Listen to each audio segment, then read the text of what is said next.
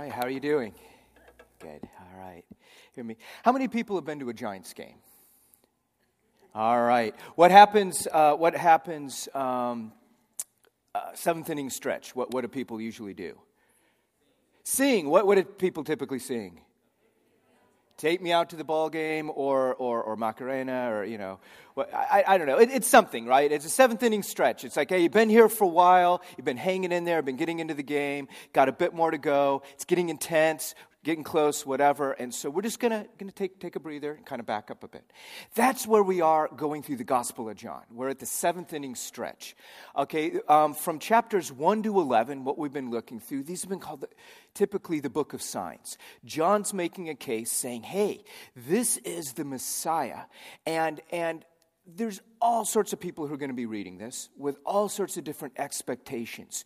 Who is God? Who should God be like? Everybody has their expectations, and it needs to change. So John presents the Messiah in many different ways. Presents Christ as God incarnate, the I am, the Jehovah from the Old Testament. So there's a whole angle there. We'll get to that later. He says there's seven. He says there's a million things I could draw attention to, but I'm going to pick 7 that tells you what kind of God this is. The last big sign, the last miraculous event, what we saw last week was the raising of Lazarus. Not a resurrection, because Lazarus is going to die again. Okay? Resurrection is when we have new life, when we have life of the age to come, when that's a relationship with God. What we saw with Lazarus was a resuscitation. So basically, the life that we know is broken, and everyone gets that it's broken, it breaks more, and then it stops. And so what Jesus had been doing is saying, I am rolling back all the symptoms, all the effects of darkness, of sin, of being disconnected from God. We don't necessarily live or are aware of what's going on in the spiritual world. So the physical world in which we live and is broken, Jesus is saying, look, pick up your pallet and walk. Your sins are forgiven. Come back to life. It's just all the effects that we've grown accustomed to in our life. Jesus is saying these are intruders. These are imposters. He's rolling them back physically so people can see, wow, he has authority to do this spiritually. His life is his own. And it sets up who is this Messiah. Well, from chapters 12 to the end of the book, we have a focus into the last maybe 6 days, 7 days of Jesus' life, and then a little bit of time after the resurrection. And John is like the auteur, the director. He's been filming things out of sequence. We have the cleansing of the temple, which is actually, if we're doing a chronological order, would happen next week or the week after, but he started out the gospel with that. And there's all these different ways that he's saying, this is the life of Jesus, but I'm going to present it in this order to show you the kind of Messiah. So moving from the big sweep of the kingdom, the first 11 chapters, the big question of who is this Messiah, what kind of God rolls this way, now we zoom in. And so this is sort of the coming into the home stretch, where the director is really the second half of the movie, where it just picks up the pace and it gets raw and it gets intimate and it gets real. And so this is the seventh inning stretch, and very fascinating story that separates the two. We have the resurrection of Lazarus, the greatest evidence thus presented for, man, there's God amongst us. And now we're moving into this intimate up close to what is most important on Jesus's mind. What does he most want us to know? Because if we only had the first 11 chapters, we would think, I got to do this, and I got to do this, and I have to know this and recognize. And he's saying, okay, that's a starting point, but how does it play out in our lives? So that's what we're going to look at. We're going to be in John chapter 12, and we'll look at the first 8 verses. Okay? We're going to go old school today, so if you could follow along in your e-readers in front of you. Wish I had a page, but Book of John, chapter 12, table of contents, awesome help. You ever visit church, or you're in church, and we're going to be studying Haggai or Habakkuk or Hezekiah. It's a joke. Hezekiah's not in the Bible. Okay, thank you. Jackson 5, first hesitations, whatever. But you mentioned Old Testament book, and you're just like, and you're just feeling like an ignoramus, like you don't belong. Table of contents, totally. It's a great cheat. I'm just saying. Anyway, John 12:1. 6 days before the Passover, Jesus came to Bethany where Lazarus lived, whom Jesus had raised from the dead. Here a dinner was given in Jesus' honor. Martha served while Lazarus was among those reclining at the table with him. Then Mary took about a pint of pure nard, an expensive perfume. She poured it on Jesus' feet and wiped his feet with her hair. And the house was filled with the fragrance of the perfume. But one of his disciples, Judas Iscariot, who was later to betray him, objected. "Why wasn't this perfume sold and the money given to the poor? It was worth a year's wages." He did not say this because he cared about the poor, but because he was a thief. As keeper of the money bag, he used to help himself. "Leave her alone," Jesus replied. "It was intended that she should save this perfume for the day of my burial. You will always have the poor among you, but you will not always have me." Let's pray. Father, teach us by your Spirit from your word into our lives the difference that you have made and how we can best reflect that in our intimacy, in our surrender, in our trust, and in living for you. In Christ's name we pray. Amen. Okay, so the whole second part, the jumping off point of we're saying, now here's an up close, we're zooming in. HD TV, we're seeing the pores of Jesus' cheek now. Before it was kind of, these people moving around, and now it's, we zero in. Why this story? We have to realize this is a huge impact. Anybody remember how the story kicked off last week when we were talking about the resurrection of Lazarus? How was Mary introduced? Okay, this is chapter 12, chapter 11. So before this happened, how was Mary introduced? Okay, John wrote his book. It was one of the later. It was the last of the Gospels written, and it was written fairly late. And even though it was probably maybe 30, 40 years that the events had occurred and John was writing, by the time he was writing, the story of what Mary did that we read just now, pouring the perfume on Jesus, was so big, was so monster. She was such a rock star that he couldn't introduce Mary earlier without connecting the dots that, no, it was this Mary. This is the Mary we're talking about. Mary, mother of Jesus, yeah, whatever. Mary Magdalene, whatever. Mary, wife of Clopas, who cares? Mary, sister of Lazarus and Martha, that Mary, whoa. Are you serious? She's the one that did that? Her? Okay, I'm all ears now. And so this was such a big event in the early church. In fact, in a parallel passage, Jesus says, every time the gospel is told, she's going to be in the front of it. She's going to be part of the story. What she did, her act of sacrifice, her get-it factor is going to be told alongside me. And so from the get-go, or from when John was writing this is big. This was a story. This was important. And so this brings us back. What was going on that generations would remember this act among all the other crazy stuff that was going on? We need to realize how extravagant, how ridiculous this act was, first and foremost. It says she had perfume. Perfume was kept in sort of these stone jars about like this called unguents. I don't know, it's a new word, I guess. And in order to use it, you had to break the top, and all of it was going to be used, which is great for daily perfume and whatnot. Now, we have to understand, back in the day, this is before Axe body spray was invented. This is before deodorant, before soap, before shampoo. What was the climate? Super hot, right? And what was the condition? Super dusty. So no hygiene products, super hot, a lot of manual labor, lots of sweat, lots of dust. What do you have? Pleasant, close fellowship. That's what you have. Get in here close, buddy. Yeah. Woo. And so what you would do when guests came over, it'd be like, whoa, woo.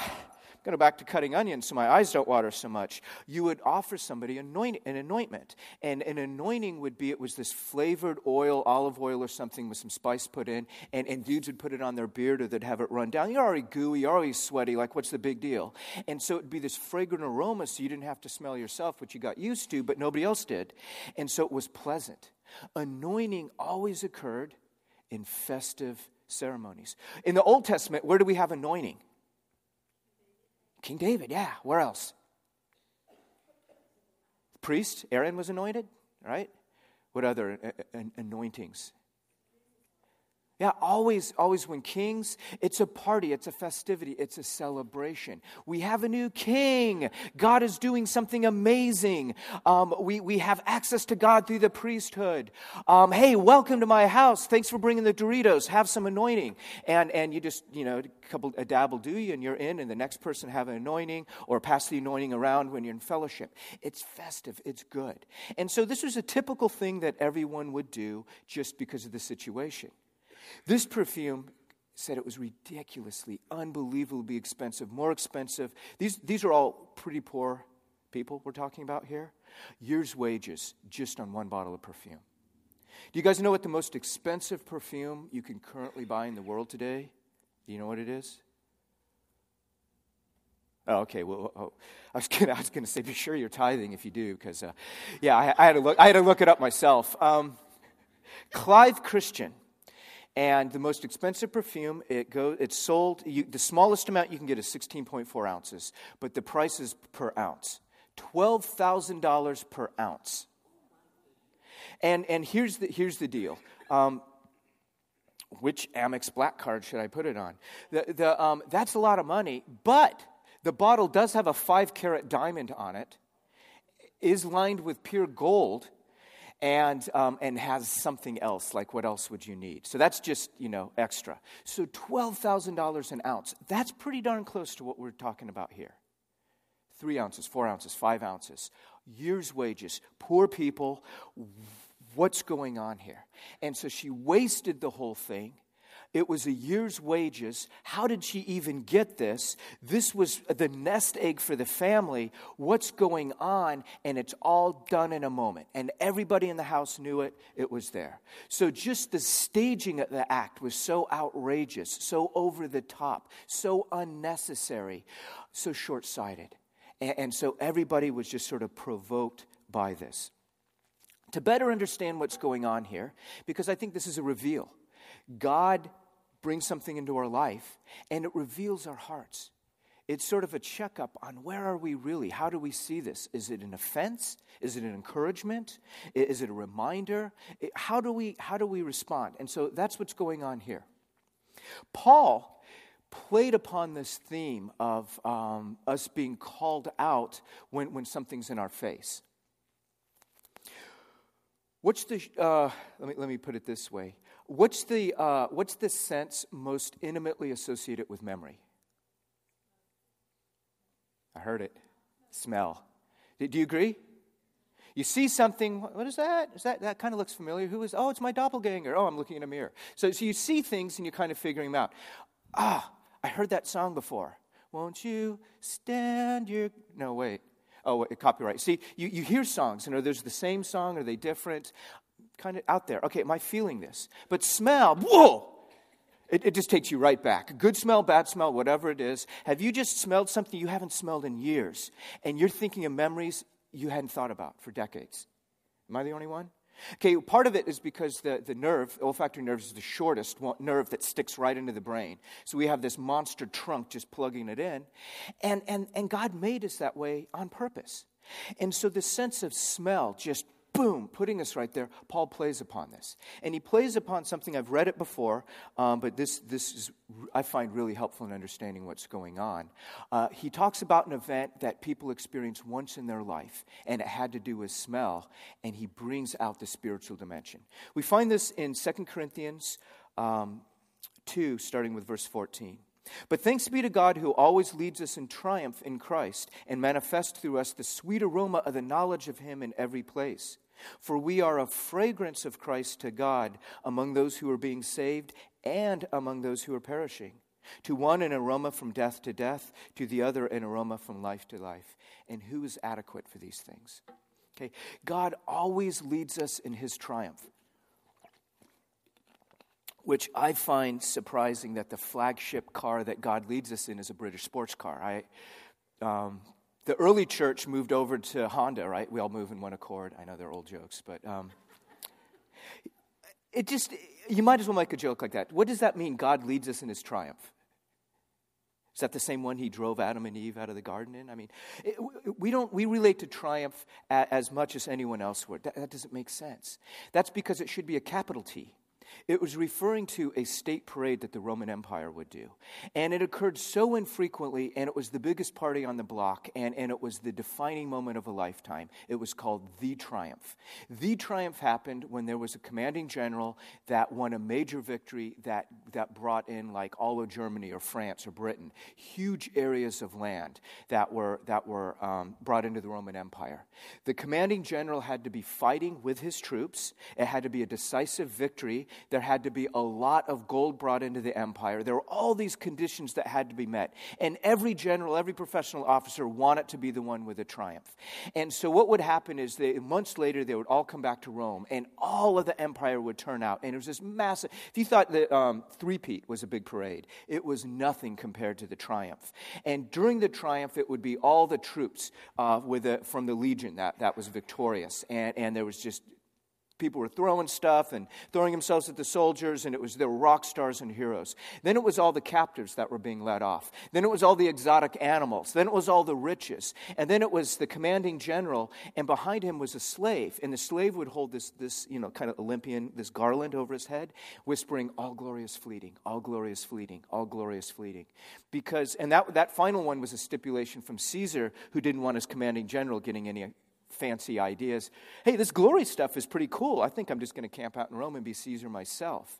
So that was the glory. That was the triumph. But they had these massive braziers. I don't want to say braziers. Massive braziers. Big places where they burned things, okay? I'm not talking about the 60s. Big things where they burned things. And they would be as large as this entire section right here. That would be one. And they had these all over Rome, and they were filled with incense, and they were burned. And it was a special incense you could only smell during the triumph. And the entire city was filled with the aroma.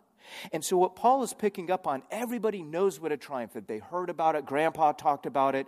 They experienced it as a kid, and they're now grandpa telling this story. And so this is a big one. And it's saying, we experience the fragrance of Christ, just like everybody in Rome experienced this incense, only burnt during the triumph.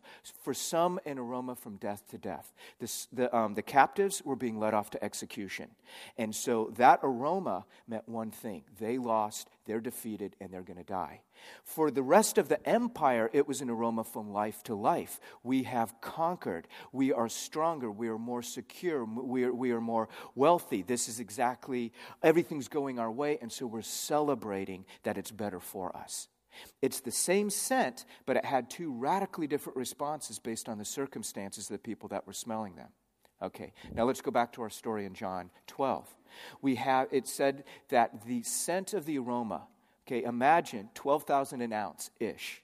And this entire thing, bam, knocked open. If I opened something like that up here, people would be like, whoa, gotta go. Okay, imagine a smaller room and so much more intense.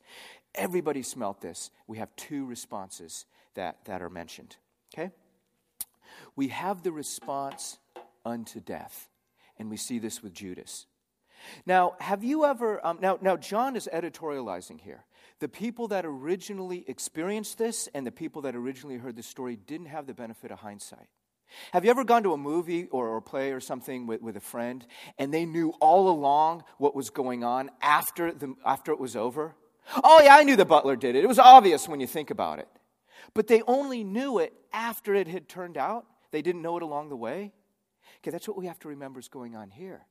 John didn't know that Judas was the thief. John didn't know he used to help himself to the box. He didn't know he was a false disciple. He didn't know any of this. He was his brother, man. We're all together. And so it was only after the fact that John was able to say this is the true motivation to Judas. So the people were just seeing it on face value. And at face value, it was a legit concern. The needs of the few versus the needs of the many, right? A year's wages, how much good could be done for the poor with a year's wages? What do you make in a year? Okay, could you do some good with that if you had that amount immediately available to be used for the needs around you? Could you do some stuff? Yeah. And so that's a valid point. But it was quick to point out he was responding not out of concern for the poor, but out of concern for himself. You see, what is revealed in this, it's broken, it's gone.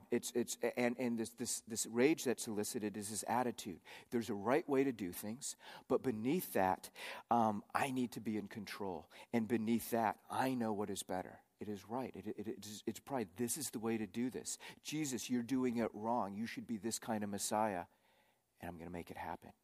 And so there's this sense of, even though Judas had experienced Christ, experienced his teachings, knew his teachings, was ministering with Jesus, ministering in his name, knew the word, all of this, his heart was still locked and closed. He couldn't see past himself and his own needs.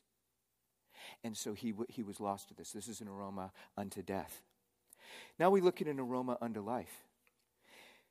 Jesus said something very curious. Did you pick up on it? Probably not, because I don't have it up here. He said, it was intended that she keeps this anointing for my burial. Now, the fact he's saying this shows he probably wasn't buried just yet, right? Because otherwise he would have heard, right? So he said the intent is that she's going to hold on to this until his burial, which is a week away. And actually, who truly anointed the body of Jesus? Joseph of Arimathea and Nicodemus, the two secret disciples among the Pharisees, right? And so they actually physically anointed the body of Jesus. So what did Jesus mean when he said, Mary, leave her alone? She did good, because it was intended that she keeps this for my burial. We have to understand the point that John had been making and building up for this very purpose, like a good director, was the animosity with the Pharisees, the animosity with the leaders. This was not their kind of Messiah. He did not check in with them first, that he broke boundaries, broke rice bowls. And the people could go right to him. They didn't have to hop through all the hoops. So he was a threat, and they weren't seeing this. And it said from that moment on, they plotted to kill him. They plotted to murder him. They were seeking his death. They were afraid of the crowd. Going back to Judah was suicide. And so with intimates like Mary and Martha and Lazarus, they would know, Jesus, it's not going to go well. This is frightening. This is scary. They are literally trying to kill you, and they're probably going to succeed sooner or later. You are going to die.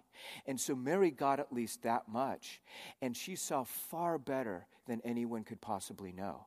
That it wasn't just, I'm going to keep with propriety and keep some oil and I'll fulfill the law, but it was a heart devotion, which brings us to the second point. There are 3 accounts in Scripture of a woman who was anointing Jesus' feet and wiping it with her hair. We have 3 separate accounts. We have an account in Mark 14. It said during the week of Passover in Bethany, there was, at the home of Simon the leper, there was a meal that was had, and this woman came and anointed the head of Jesus. And then we have what we read in John 12, where it says during the week, just the week before Passover in Bethany, there was a dinner given in Jesus' honor, and Lazarus was there, and Mary and Martha were also. And then we have a third account in Luke chapter 7. I've preached on it before. And this is where we have an unclean woman, a sinful woman who came in. In Bethany, just before Passover, a Pharisee invited Jesus to his home. And during that time, an unclean woman, a sinful woman, a woman everyone knew was sinful, came and started anointing Jesus with an alabaster jar of super expensive perfume that cost a year's wages, poured it on him, and did not stop kissing and crying and wiping his feet with her hair. In Luke chapter 7, okay, remember, in Mark 14, it is the house of Simon the leper. In our story here in chapter 12 of John, it's just, it was a dinner in Jesus' honor, and here it was a Pharisee invited him. The Pharisee said, if this man were really a prophet, really from God, he would know what kind of sinful woman touches him. And so Jesus asked him this question. He tells him, ask him a question saying, there were 2 debtors, one that owed $1 million and one that owed $50. They were forgiven of their debts. Who would be more grateful? Well, I suppose the one forgiven more. And so he turns to this sinful woman and says, this woman has been forgiven much. She loves much. You didn't do any of this for me. You took your relationship for granted. You didn't offer me water for my feet. She has not stopped kissing my feet. All of this, back and forth. How does he address the Pharisee? Anyone remember? Simon, Simon the leper was the Pharisee. Maybe he was Simon the leper who was healed. Maybe it was a limbo. Maybe he was out of fellowship. All three accounts are the same account. This radically flips our understanding of Mary around. You see, because if anybody has heard of the story of Martha and Mary, and it's become sort of a Christian catchphrase for the busy one and the not busy one, the Marthas and the Marys, Mary was the sinful woman. Mary was the outcast. And so when we have Mary sitting at the feet, this is much earlier in Jesus' life. When we have Mary sitting at the feet of Jesus and Martha rushing around, this wasn't the hungry disciple, that got it all right and was in and a good friend of Jesus and the confidant. Mary was the outcast. We have the prodigal sitting at the feet of Jesus, discovering the God she never knew. Discovering a God that didn't reject her, that didn't throw her away because she didn't do it right, that didn't look at her like everyone else did, that didn't use her like everybody else did, that she had value, she had worth, she had dignity. And that's the interchange we see just before in Luke 7. That means that when Lazarus was dead and the family is distraught, she is still the unclean, sinful woman. Why is it that Mary came out first and she remained inside? And that she only came out once Jesus sent for her? Could there have been a social stigma? Could there have been a sense of shame that prevented her from doing so? And so finally now we have the post-resurrection of Lazarus, and we have Mary, and we have her as the sinful woman still that everybody sees, and that did not stop her. And now this alabaster jar of perfume that she had, did she get it through prostitution? That's the implication of the sinful woman. Did she use it to allure in prostitution? And so now there's a stigma and a shame. Who is she? What is she using that on him when it could have been used for that? And you can see where Judas and others are getting worked up. But Jesus didn't see any of that. He saw her heart all along. You see, to Jesus, she was never that sinful woman, that prostitute, that outcast, that lowlife, the one who doesn't belong, but beloved Mary. You see, there was an intimacy that had been developing between Mary and Jesus, that Mary allowed herself to be known as she is by Jesus. She had been sitting at his feet. She had been soaking up his teaching. She had been following him. She had been serving him. She had been holding her life and who he was in tension with everything that she'd heard about following God. And although she was least welcome and least comfortable in the religious setting, she felt most at home with her Lord. And so there was a degree of intimacy that happened where she could see she was okay not being okay. That she was accepted and loved and cherished just as she was, not for what she hadn't yet done or who she had to be for someone else. She didn't have to fit into his category. Now, she wasn't going to stay there, but that was the jumping off point. And so this interchange now, where it had been building up in relationship and who's the Messiah and who is all of this, she comes to him and she's overwhelmed with gratitude, overwhelmed with joy and sorrow and everything, and it just goes spilling out. And so Jesus mentions that however she got it, and yes, it was a nest egg, and yes, it was years' wages, and all of these stigmas that are with us. But Jesus recognized that she had made a decision that she was going to use this for his burial, and she had decided that this was the moment. She was overwhelmed with forgiveness. She was overwhelmed with gratitude. She was overwhelmed with love. She put herself in the most vulnerable position. She did not care what other people thought. They'd already made it perfectly clear. She only cared what Jesus thought. And she put herself in the most low position possible, as though she couldn't get any lower. In a sense, she had been trying to, through her acting out, to lift herself up from the gravity that just kept pulling her down, the gravity of her heart and brokenness. But now she made herself as low as possible, knowing that God was going to lift her up. She didn't just take the place of a servant in cleaning off the grime and the dirt and the manure from the toenails and the feet of a guest. But she is crying. She's pouring her life savings. She's kissing. She's wiping with her hair. Unbound hair was a stigma. All the wheels had come off, and it was just pure devotion. Judas didn't have that devotion because he didn't have the intimacy. No one else knew what to do because they didn't have the intimacy. In a sense, their righteousness hurt them more than her sin hurt her. Because their righteousness made them think that now having begun this way, I have to finish this way. I have to keep it up. I have to keep maintaining. And this is how I have to be to Jesus. And I have to be appropriate. And I can't lose it like that. Whereas for her, she was stripped. And all she saw was her need. And she saw the provision. And it was just connecting the dots, the gratitude. Does that flip the story around, how you see Mary? How you see Mary and Martha? This flips it around even more. What Mary did and what Jesus himself said, this wasn't hindsight, this wasn't a theologian saying, and this was symbolic of this and a type of Christ we find, and blah, blah, blah. This is Jesus saying, nailed it, stuck her landing, she got it right. She anointed me for my burial. Okay, anointing is a festive thing. This is the most solemn thing possible. And so he's saying that she saw far beyond what anyone else did. Rather than just the initial, here you go, she saw deeper and more intimately than anyone ever could. And she fulfilled the role of a priest. The head priest was an anointing Christ. No one in the leading council was anointing Christ. None of the scribes, none of the teachers, none of the rulers, none of the insiders, none of the professionals, none of them anointed Christ. Who did God himself choose to be the one that would anoint his very son for burial? The most sacerdotal, the most priestly, the most holy, the most mojo thing this side of glory that could be done after baptism, for Christ. What is it? Who did he choose? He chose Mary. Why? Because she was a stinking sinner? Certainly representative, yes. But because she allowed herself to be known. She allowed herself to be free, to expose herself before God, and there was intimacy. And so because she allowed that intimate interaction, God allowed it the other way around. God saw her heart and not the surface, and so now she repays the favor, so to speak. She just didn't stop at a Messiah that's going to meet my needs, a Messiah that's going to restore my glory, a Messiah that's going to answer all of my prayers that everyone else was, including Judas. Incidentally, and we'll see this in a 3 weeks, what's the difference between Judas and a Pharisee? There's absolutely no difference whatsoever. What's the difference between Judas and a Peter? Intimacy.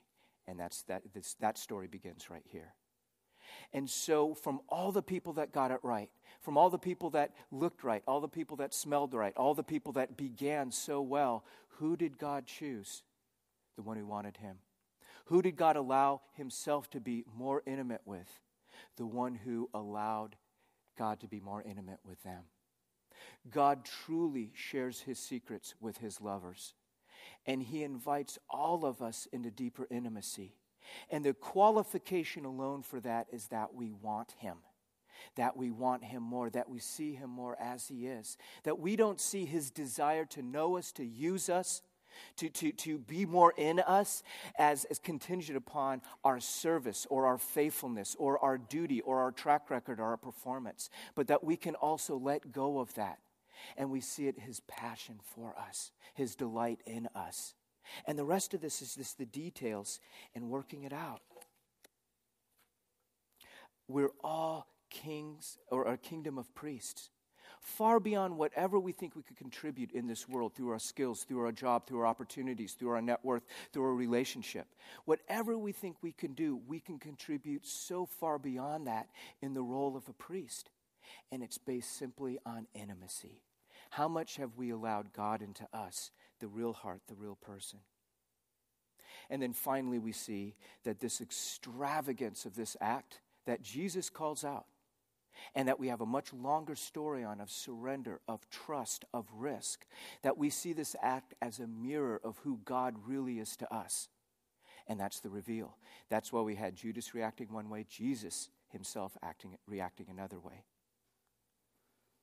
Do we appreciate the extravagance of the incarnation, the extravagance of the creation, the extravagance of so much time, so much stuff, so much matter, so much patience, so much grace, so much intentionality, so much God waiting and letting stories fit together and unfold and work together, the extravagance of how much time God spends to arrive at each one of our lives, the extravagance of right now God bearing up our sins, our failures, our disappointments, and how it affects him. And he sees the end from the beginning, and he says, it is still worth it. And I have taken care of business that this isn't going to get in the way. Do we see the extravagance of eternity? The act that this woman did was costly, was reckless, way beyond sincere, pure, devoted, single-minded, gracious, loving, at-risk, vulnerable, trusting, intentional, giving all. Do you know what that's a description of? It's a description of Jesus. God in Christ reconciling the world. God in Christ entreating us for surrender, for intimacy, for trust. And so we have a mirror image. The whole second part of the book now is kicked off with this act. The greatest witness, the resurrection of Lazarus, and now the next part tied together here. Pure intimacy and trust. That gets messy, that includes ugly crying, that includes dirt and muck in your hair, that includes not caring what other people say, but is born out of pure devotion and surrender and grace. And the beautiful, wonderful news, and I believe why John kicked it off this way and why Jesus brought it to such attention and why the early church said, man, there is something here, is that any one of us can be a priest. On task, intimate, focused, imbued with power, delighted over by God, growing way beyond. And the cool thing is, it isn't based on the amount of Marthaism. We need Marthas. If we didn't have Marthas, nothing would get done. Nothing would get done. And in the interchange, to be fair, Jesus had his relationship with Martha, which was very different than Mary, and they're both intimate, meeting them where they're at. But it's our engagement in the kingdom isn't based on that. That's the outworking of it. Our engagement is, do we see ourselves in Mary? Do we see ourselves as having been forgiven much, we are able to love much? Have we gotten in touch with the depth of our sin and separation and the amount of love that God has for us? That if not now, but some point in our lives, we are ugly crying. We are single-minded in our devotion. There isn't anything we wouldn't give up or give away or do for Christ. And it's going to be a roller coaster, and it's putting together. I get that. But to be brought to that point of love and trust and power and intimacy, that is sacerdotal, that is priestly, that is power. That is no other place God would rather be. And so I hope this week we can see that what God does for us is way beyond, is risky, is extravagant. He makes himself vulnerable. He puts himself out there that we could know this level of relationship and power and trust. I so often thought that Mary was the good disciple. She was the one that got it right. Martha was too busy being busy with ministry in the kingdom, and Mary's just there learning and being the trooper. But when it's pretty clear, all three are the same story. It really flips it around to this is all of us. Any of us can worship God in intimacy and freedom and joy in being a Mary. And it doesn't come about through more performance. It comes about through more surrender. It doesn't come about through more engagement and faithfulness. This is an outworking, don't get me wrong. But it comes about through that interaction of the heart, that we can be at our worst. And it's through that we see the very best that God has for us. Let's pray. God, the limitations of my own life, my hurts, my disappointments, my pride and arrogance where I think I'm right, and the much smaller subsection where I know I'm right. All the areas, Father, that's the extent of my life. Please don't let that be the extent of the intimacy I'm able to allow with you, of the trust that I have for you. I can only trust you as far as I can see you or smell you or throw you. But I know that's my default, Lord. Help me to trust way beyond where it hurts, way beyond where I'm broken, way beyond where I don't have the answers, way beyond where I'm not in control or cannot determine the outcome in a favorable way for my image and ego, but that I can make myself low as you made yourself low. You displayed total vulnerability.